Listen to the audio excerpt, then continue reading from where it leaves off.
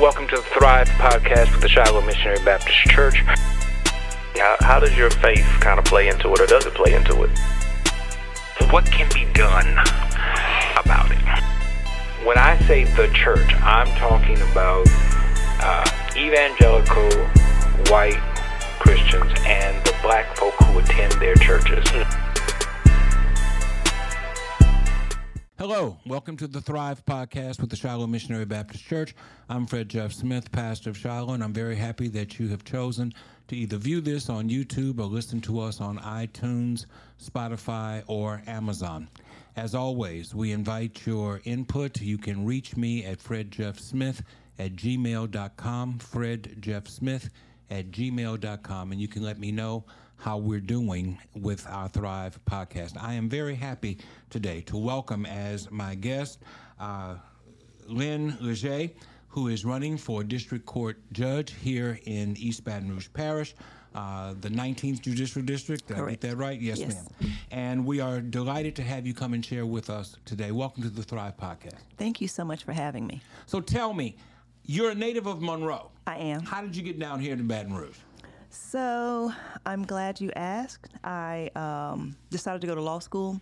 I graduated from Grambling State University in accounting, and then once I finished that, then I came here to Southern. I moved to Baton Rouge October '94, and then I started Southern's Law School in August of '95. Okay. And once you graduated from law school, you just decided to stay here? Correct. Okay. And before you came to law school, you were in the military. You're in the United States military. You were in the Air Force. I was. Tell me about that experience. So I was in high school, and the military recruiters came to our school. I went to Neville High School. And so they were like, hey, if you all come take a test, just take a test, and there's no fail, no pass. It doesn't matter. Just take the test, see how you do. And then once you take the test, you could leave. And I was like, hey, I'll do that. And so took the test, went home. A few weeks later, maybe about a month later, I had recruiters just started calling me. And when the recruiters were calling, I was like, I don't know what's going on. But finally, my mom and I did meet with them. They told me about the education process that you had. And I said, okay. The opportunities. And so I knew that my mom, who was a single parent, couldn't really afford to pay for college for us. And so I'm the oldest of 3 children. I had 2 younger brothers. And so I started actually looking into it. And so I looked into the Air Force, which I enjoyed. I was in the Air Force about 6.5 years. And I actually did what I said I was going to do. While I was in the Air Force, I went to school. That's how, when I got out, because I was in the Air Force 6.5 years. Yes, ma'am. And so when I got out, that's how I went to Grambling, and I was only there for 2 years. And I think, in discussing things, that it's important to state that, we have to be mindful of the things that we're doing no matter what. Because while I was in the Air Force, they just happened to give us a whole bunch of credit cards. And when they gave us the credit cards, I was like, charge. And, I didn't have any idea about being financially responsible. I was 18, just my first time ever having that type of access, right? So what I did was didn't pay the credit cards, didn't think anything about it. I went to school, did what I wanted to do. I said I was going to be a CPA. Got a really great job offer at State Farm. I was about to work there. And those people said, baby, you can. I had good grades. I had a great job. Yes, ma'am. And so those people said, baby, you can't work here. And I was like, what's wrong? What happened? You have bad credit. And, So bad credit kept you from getting a job. Bad credit kept me from getting a job, The job job that I wanted. The job. Did you hear that? Bad credit can keep you from being employed. And so, at this point, I have 1 credit card. Yes, ma'am. And from that point on. And but I would just tell anybody, we have to be mindful of the things that we do and our finances, manage them well, even from the 18, right? And so while in school, I had a pastor. I didn't even know it at the time, but it was Professor Cunningham. He was like, Lynn, I think that you should go to law school. No, Came back the second time. I think you should go to law school. No, I'm going to be a CPA. And then the third time, he said the same thing. But little did I know that was God nudging me the entire time. Mm-hmm. And, you know, we always, and we hear the old cliche that we have a plan, God laughs at that plan, but his purpose is always going to be served. Yes, ma'am. And so that's how I got to law school, because once I didn't get that job, which wasn't his plan or his purpose for me, and so once I didn't get that job, then I was like, okay. And so I talked to Professor Cunningham a little bit more, and then that's how I got to law school. So you finished in accounting. Yes. Went to law school. Yes. How did your accounting background influence your choices in law? So I went to law school with the accounting degree to become a tax attorney. Mm-hmm. And so while you're in law school, you clerk. So my second and third year of law school, 2L, 3L, I clerked for the Department of Revenue and Taxation. That's what it was called at that time. Okay. And so I clerked from them, and it was kind of boring. Okay. And so, but you know, the attorneys never went to court, Mm-hmm. and you know, being in a courtroom, that's exciting. It's always moving. You have to think fast and move fast, right? And so I was like, I don't know if I'm going to do that. So when I passed the bar in '99, I had the opportunity to go work with Ron Johnson. At that time, he was still a practicing attorney. Okay. And so I worked in the office with Ron. And let's say if I passed the bar on Friday, I'd probably been with Ron maybe about a month prior to this. I would go to court with him, follow him around, you know, do whole files. That following Monday, after I passed the bar, Ron handed me some files and said, go to court. And I was like, ah! But, you know, it wound up being wonderful because, you know, you get to learn and have the opportunity of a great mentor. Mm-hmm. And so he helped me from falling into a couple of potholes. And I also got the opportunity to see, you know, the criminal side of things, the civil side of things, where people actually have to go to court. And so from that point on, I did some private practice. I still do. But primarily, I did the public defender's office from 2001 till today, to 2023. And it gives you the opportunity to be in court every day. You're learning things, learning how, you know, things work inside the courtroom. And, you know, that's how I got there. You're here to talk about your candidacy for a judgeship, but you mentioned the public defender's office. Can I ask you about the public defender's office? Whatever you like. There has been some concern about the public defender's office in the last couple of years. And now there seems to be a transition in what's going on. Can you share with us your insights as to the status of the public defender? I'm not asking you to tell anything about anybody, but what's the status of the public defender's office, in your opinion, at this point? Well, now I believe that the office is really in a good place. Before, we had good managers that had their hands tied. And specifically, I'll say that I believe that Lisa Parker's hands were tied on some matters, Okay. important matters. Now that she's gone, her contract had ended and they didn't renew it. Now we have Tommy Gibson there as the Good friend of mine. Really nice man, really Yes. good man. And a very, very hard worker. And so I appreciate, although the board did not do it, as soon as Tommy came in, and I told him myself that I really appreciated it, that as soon as he got in, he went around and he talked to all the employees, be employee, secretary, attorney, investigator, contract worker. He spoke with everyone to put everybody's mind at ease, right?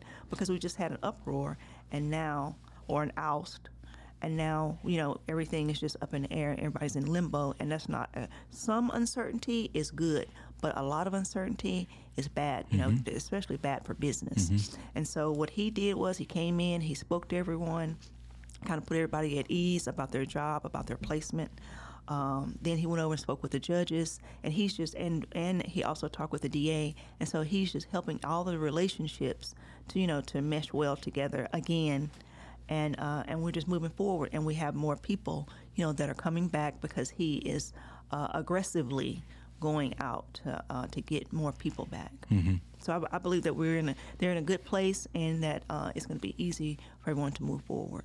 Do you enjoy litigation? I love it. You mentioned that at first you were dealing with taxation and it was a little boring. Yeah. Do you enjoy going to court? I love going You to enjoy court. the argument? I love the argument. My sister's a lawyer, so Yes. so we talk from time to time. I've told you before, she doesn't think I know anything, but I hope that I know a little something.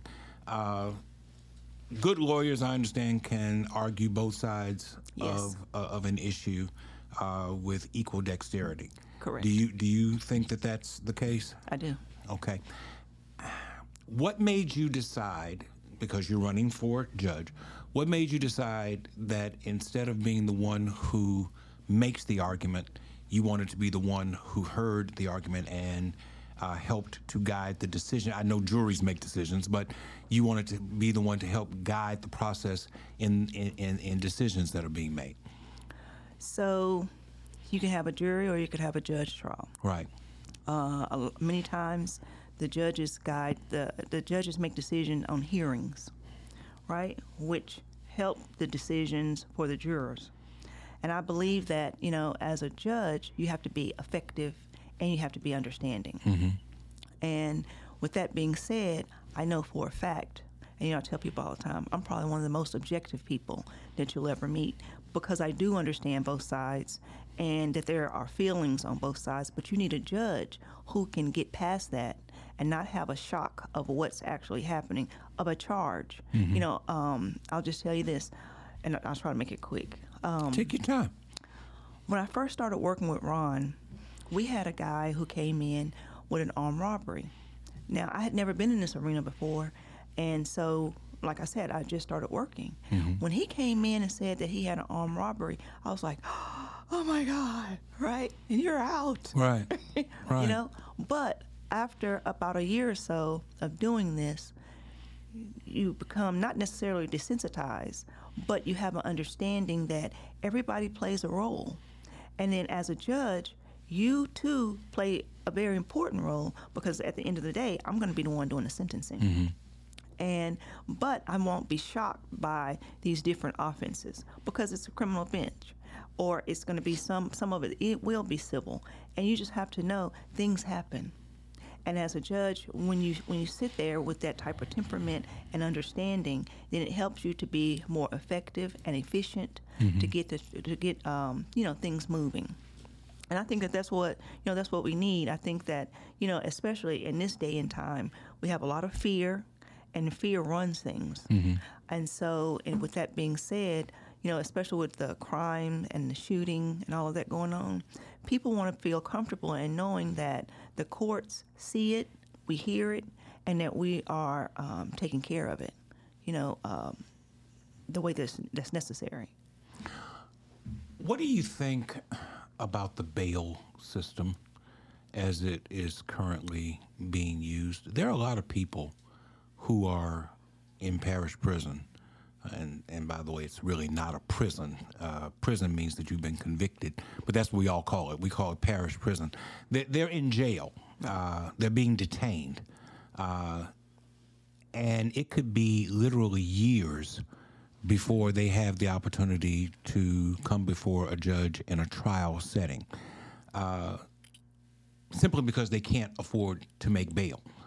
And just the process of not being able to make bail, just the process of being charged and being detained, ruins their lives. They can't work a job. They can't be with their families. What do you see as being a remedy to what I perceive to be a problem with the bail system as it currently exists? Or am I wrong? I mean, please if I'm wrong, set me straight. Well, it's okay. Trust me, I'm told that quite a lot. So, well, I won't necessarily say that you're wrong. What I will say is that, again, we have to look at the big picture of things. Mm-hmm. And the big picture of things, in looking at it that way, is everyone has a right to a bond, except for first-degree murders. Now, first-degree murder people, they don't have a bond. That's without bond. So you're entitled to a bond. And then there's a way that there are conditions and elements and things for you to look at in reference to how much this bond is and what the purpose of a bond. And then I argue all the time for defendants that the purpose of a bond is to make sure that a person comes back to court, comes to his court dates as required by law once he's been formally charged, right? Be it through bill of information or indictment, you can still get a bond. However, the problem is with so many people still being in jail is that they don't have the money to make the bond. Yes. For the most part, bonds are reasonable. Now, a lot of times families can pool together and try to make the bond, but the bond goes with the charge.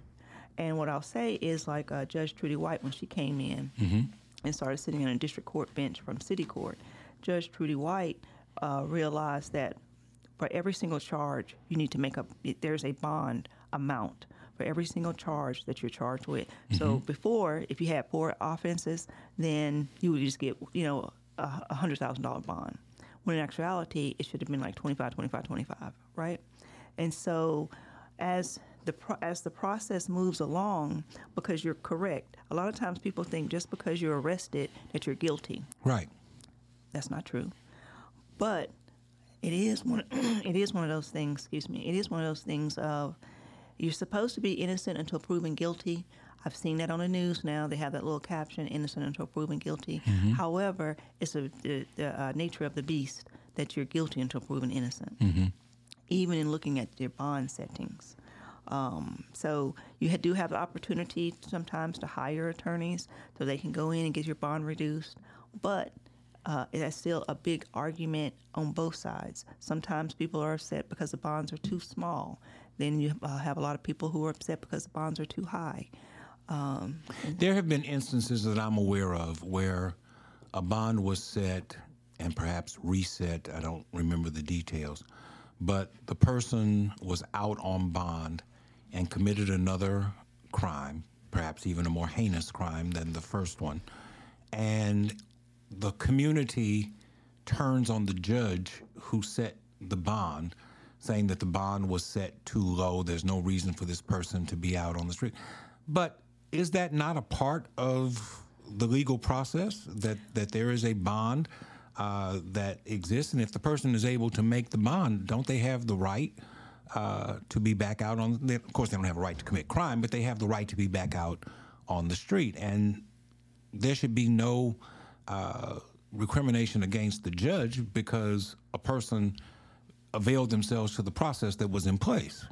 Am I correct in that assessment? Okay, so this is what I'll say to that. You are correct that a person is entitled to a bond, just as we've been discussing. The only problem is you can get a bond set, but you can still have a hold. And what is a hold? Help me understand. The hold means that you have a bond set, but you can't get out. How does that work? So let's say, for instance, like you said, you already are out on bond. More than likely, you're out on bond for a felony. Felonies carry, at a minimum, more than 6 months to a year in jail, right? So no telling what you're in jail for, right? Let's just say you're in jail for unauthorized use of a motor vehicle. That charge alone carries 0 to 10 years, right? Sometimes 0 to 5, 0 to 10, right? So when my son took my car without permission, I could have put him in jail for 10 years. You could have put him in jail. I wish I had known that. I'm just teasing. But go ahead. So, and that's a lot of times how it happens. And so you're out on bond. Well, being out on bond, you have bond conditions. And that's where the sticky part comes in. So I let you out, and then I say as a condition of your bond, most of the time it's like stay away from the victim if there's a victim. You have to go take some classes, and stay drug free. But the main thing is, it says stay arrest-free. Arrest and conviction-free. Okay. That's a part of your bond. When I do a bond, that's an order that you are now under the court with. So when you went to go get arrested again, then guess what? You just violated that order. Okay. That's why either A, once I look at the APC, which is the affidavit of probable cause, why the police officers arrested you. Once I look at that, and then I see maybe it's not so bad. But if it's a heinous crime, when I came up, like I said with Ron in 99, 2000, if you got rearrested while you were out on bond, especially for a felony, another felony, you didn't get out. And so until your charge or both charges were resolved. Now, there are times, of course, everything in law, just as any other profession, is a case-by-case basis. There are some instances, like I say, I could look at the APC, and it might not really be that bad. Or you may have a victim who came in and said, I don't want to go forward with this. But there are so many different things and so many reasons why you either A, you're going to stay in jail with that hold on you, or B, you might have another opportunity. So when that happens to a person, and I understand what you just said about committing a crime while out on bond, but when that happens, when let's assume, for the sake of my question, that a person has been accused of robbery, simple theft, and they have a $100,000 bond. Might be too excessive.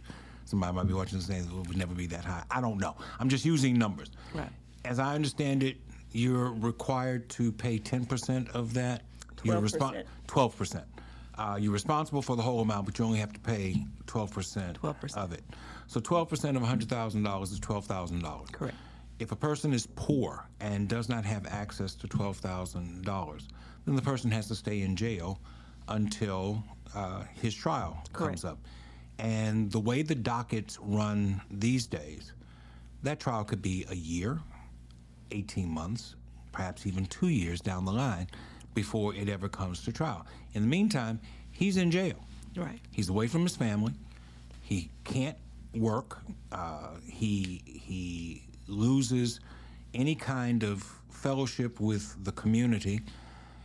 And if he's found not guilty and he's let back out into the world 2 years later, he's stepping out into a world where his life has been totally ruined. Now, I know I'm the one setting the hypothetical, so I'm making it as grievous as it could possibly be. But these kinds of things do happen, where people are kept in jail for inordinate periods of time, even though they have not yet been found guilty of any crime. And when they're let loose, the court essentially says, sorry. Law enforcement essentially says, sorry, and you know, you really did look like the person who we thought did that, but we're sorry. But that person's life is ruined as a result of that. I'm just wondering, is there something that can be done to mitigate that kind of potential tragedy in the bond system? Yes, it's called an attorney. And that's when it's good for you to have the right attorney on your side, someone who's going to listen to you, understand your issues, do some investigation, because that's where the devil is in the details, the investigation. The investigation is going to prove if the person, and like when I'm practicing, I want to help you prove your case. Because if I help you prove your case, I already know your weaknesses, and I already know whether my client was there or not. And so the more I know and to be able to help my client, the better. And if I have a client who I truly believe is innocent, then hell or high water, we're going to get it done. And so along the way, now all this time while, let's say we'll go with your scenario of the 2 years. First of all, we're going to go with, if someone was robbed, that's a crime of violence. So now if you just steal something, that's different. But to rob someone, be it with a with your hand, or you just grabbing them, taking their items from them, taking their phone, taking their money. That's a robbery. Anytime you snatch something from someone in their control. But now if you do it with a weapon, then it's an armed robbery, 10 to 99 or 15 to 99, right? So that's very, very serious. Now, let's just say... That's years. When you said 10 to 99, 10... That's 10 years to 99 to 99 years, or 15 to 99 years. 15 to 99 Okay, years. I just wanted to be clear on that. So that's where we are with that. Now, in the meantime, in between times, you go to jail, you get billed probably in a couple of months. Your family, your attorney are trying to work on your bond. You have to look at so many things. You have to consider their rap sheet, if they've ever been arrested before. What were they doing? Are they working while all of this stuff is going on, right?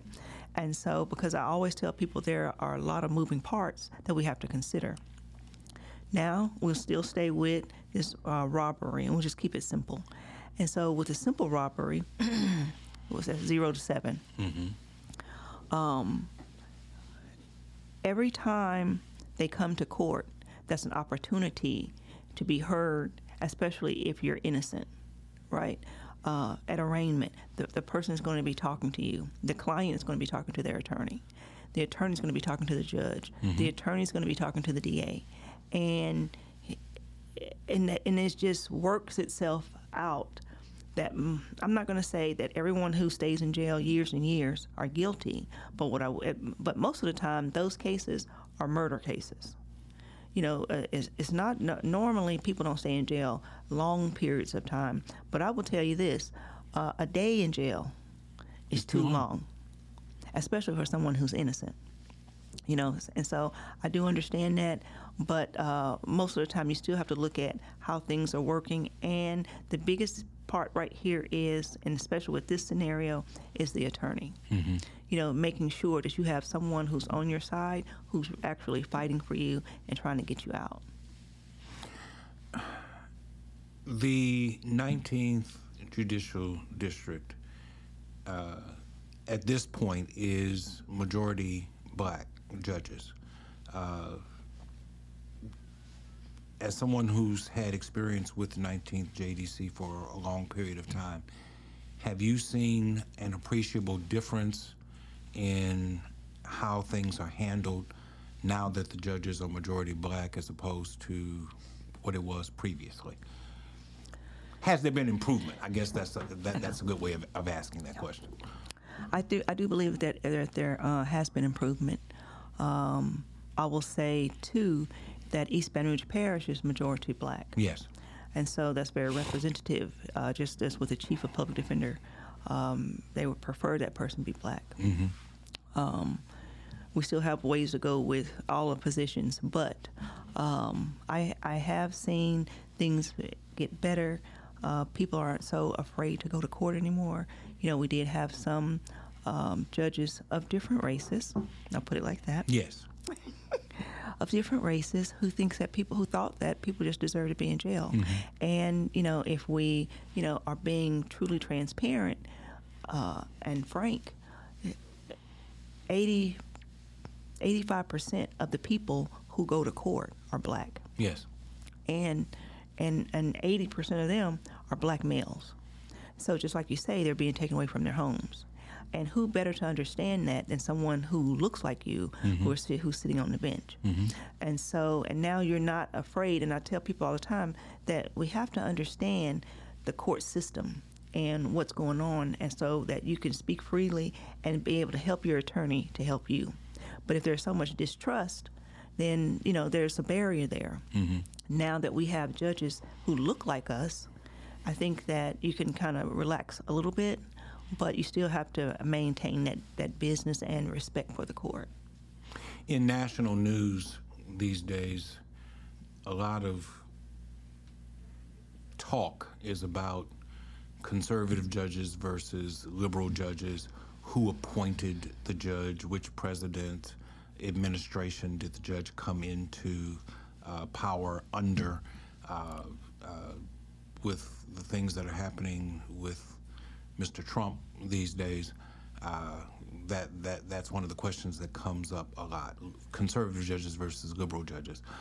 On the district judge level, is that a real consideration, conservative versus liberal judges? It is.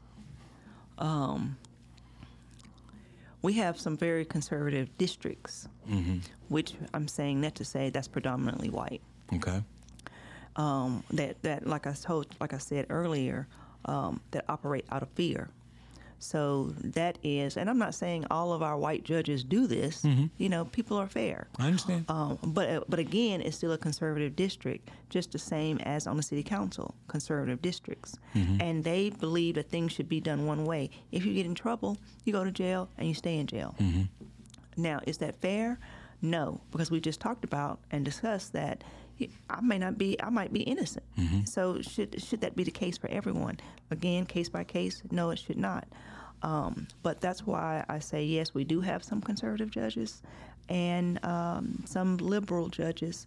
We have a couple of in the middle, black judges, moderates. Okay. And on the bench right now too. But I think it's starting to even out. Would you care to characterize yourself, assuming that you win this election? Would you be conservative, liberal, moderate, progressive? Nobody likes the word liberal anymore. Progressive, moderate. If you were to characterize yourself. If I were to keep so if we say, hey, let's go with the first thought that comes to your mind. Okay. The first thought that comes to my mind is more moderate. Okay. That's the first thought. Just simply because I've been doing this for so long. And, you know, it would be different if I didn't know anything, right? Never did criminal trials, never had, one-on-one communications like that. However, because of my experience and the knowledge and understanding, I can say I think that moderate is good, you know, because, again, and I keep saying this, it's a case-by-case basis. But at the same time, you know, you do have to pay attention because what our job is, just like any other position that has to deal with the public, we're here to protect the public. We're here, and you're elected to do what your constituents want you to do.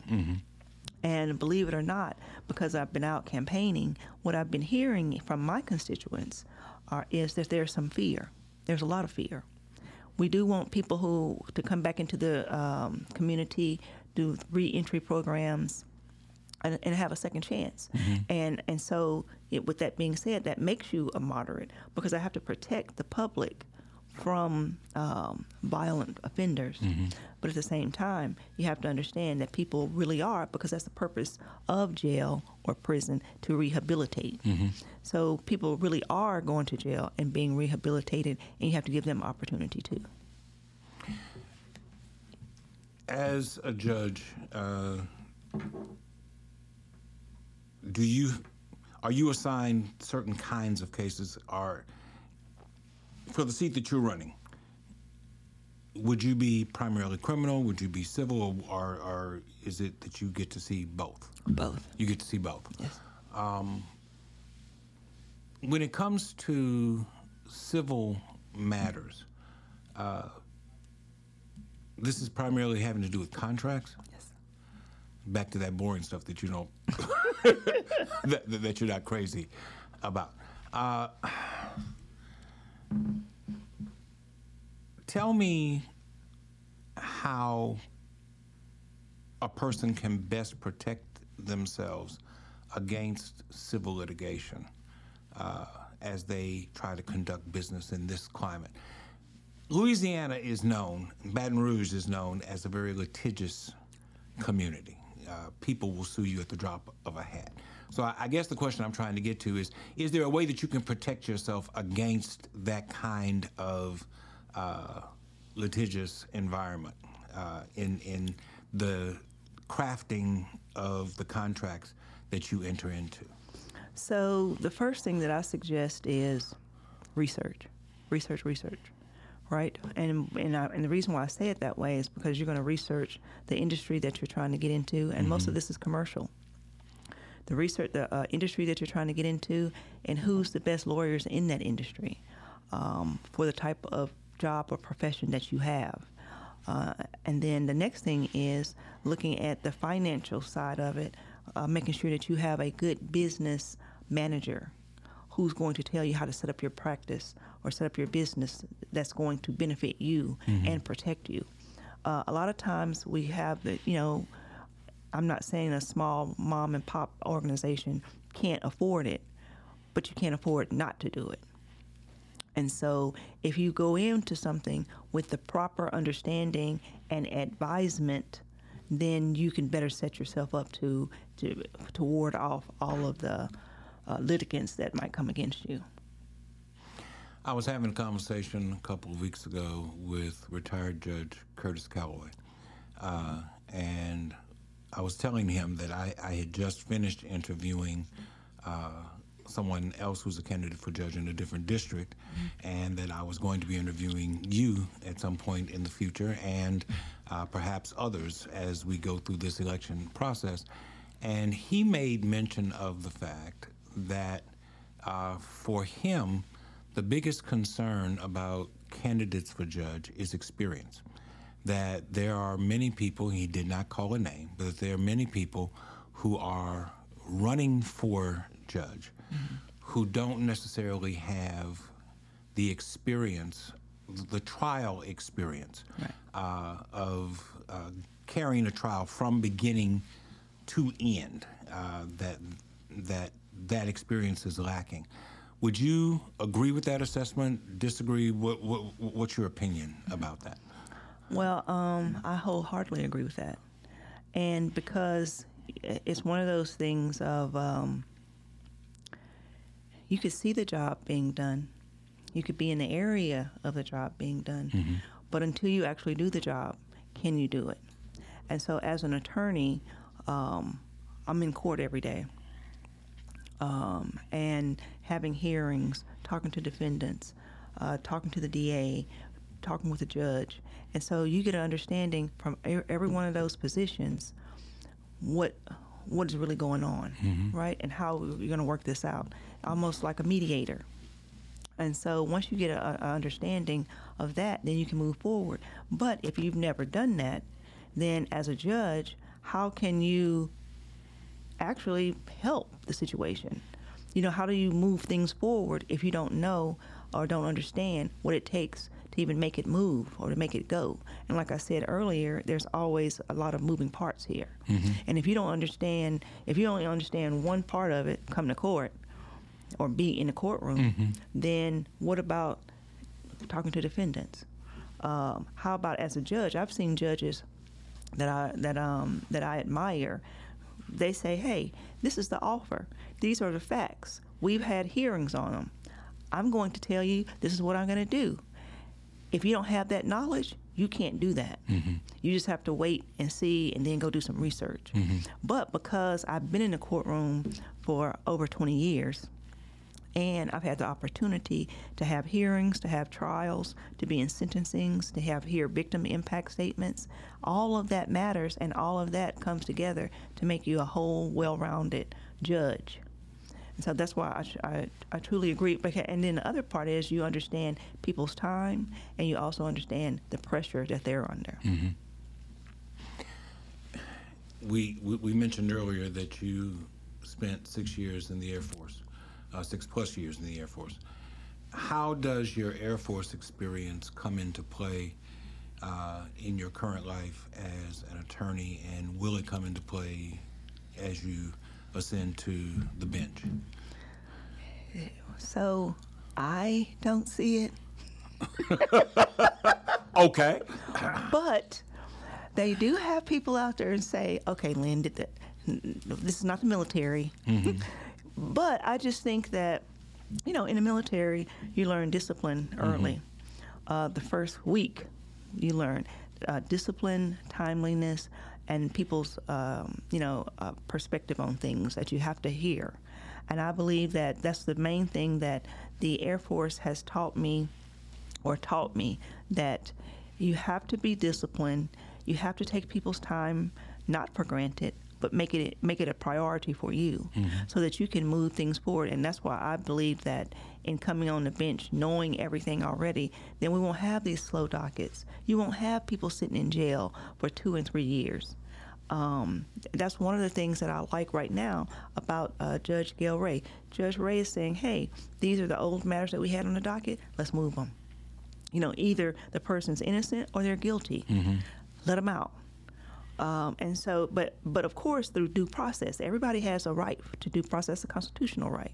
And so I think that with me being in the Air Force, it helped to make me more well-rounded in reference to learning at an early age that it takes a team. And although I might be the head of the team as a judge, I still need the DA's office to do their job. I need to help me to do my job. I also need the defense, be it the public defender's office or private counsel. I need them, those attorneys too, to help me to do my job. I need the deputies in the courtroom to help me to do my job. And we work together as a team. You came down from Monroe and settled in Baton Rouge. Do you ever go back to Monroe? Do you have family in Monroe? Help me to understand the biggest difference between North Louisiana and South Central Louisiana. I think that for me, the biggest difference is, of course, the culture. But that culture is, in North Louisiana, it's the difference, food and music. I believe that's the biggest difference, the art. And you said that without giving a preference. Do you have a preference? Well, I'm allergic to seafood. Okay. And everything here is a lot of seafood. Yes. But I could always find something to eat wherever I go. Now, I will tell you, it's crazy. I love the music here. And then the west part of Louisiana, I would have never thought that I loved Zydeco. Love Zydeco. Okay. And so, but I heard none of that in Monroe. And then, I love gumbo, chicken and sausage, though. So whenever my friends are cooking it, I just tell them, okay, so I know how to cook this. I know what you need to do. So just take mine out first before you put the seafood in. Gotcha. It's so delicious. Gotcha. You are a member of Mount Zion First Baptist Church. I am. So I would imagine that faith plays a large role in your life. Can you expound on how your faith has led you up to this point in your life and led you in the decision-making process to pursue a judgeship? So in 2016, I started doing my own Bible study with a friend. And then, the more you study, which I don't have to tell you, but I will still say this because I learned it on my own. I think that people need to hear this, just from somebody who's not a pastor. I just think that you have to start reading the Bible for yourself because I've heard of you, I've seen you, we've spoken before, but I don't know you.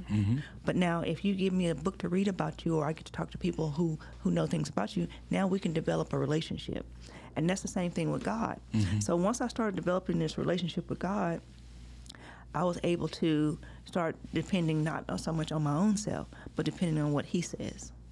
And so at first, it came to me probably in 2019 that I was thinking about running for judge. And I don't think at that time that was my time.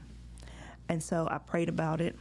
And here we are again in March of 2023. And I prayed about it. And at this time, God said yes. And so, even though I know that we live in the New Testament, we still could look back at the Old Testament. And we know David, who was a man of God's, after God's heart. I recall that David, now of course, I don't know scripture, you do, but I do like it, the fact that no matter what David was doing, he was asking God, do you want me to do this? Are you going to be with me? And will I be successful? And so, in every stage, I've been talking to God, and and trying to hear what the Holy Spirit is telling me. And at this time, He's saying, move forward. Your two presumed opponents are also black women. Yes. So it seems that however this turns out, there will be a black female assuming this seat on the bench, replacing a black female who has been on the bench. Do you think that continuity is important? I do. Not just that they be black, but that they be black women.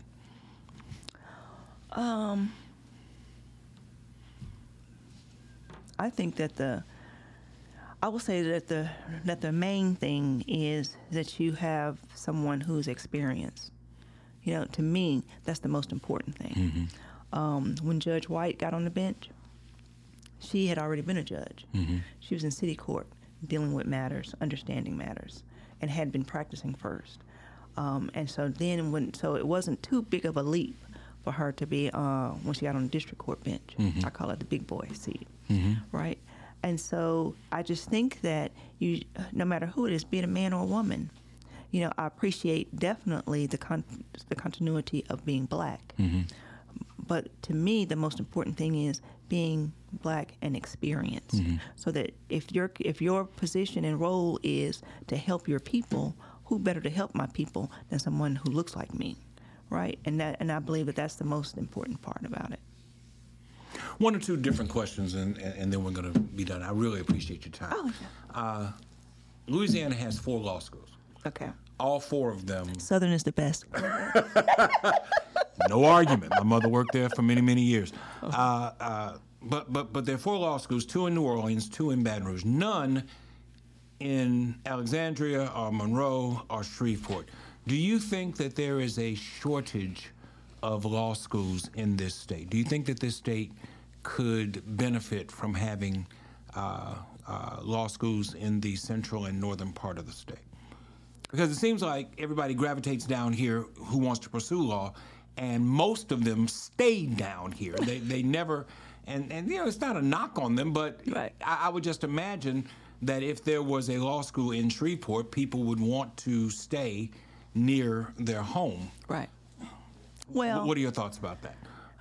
Putting it like that, I think that would be a good idea.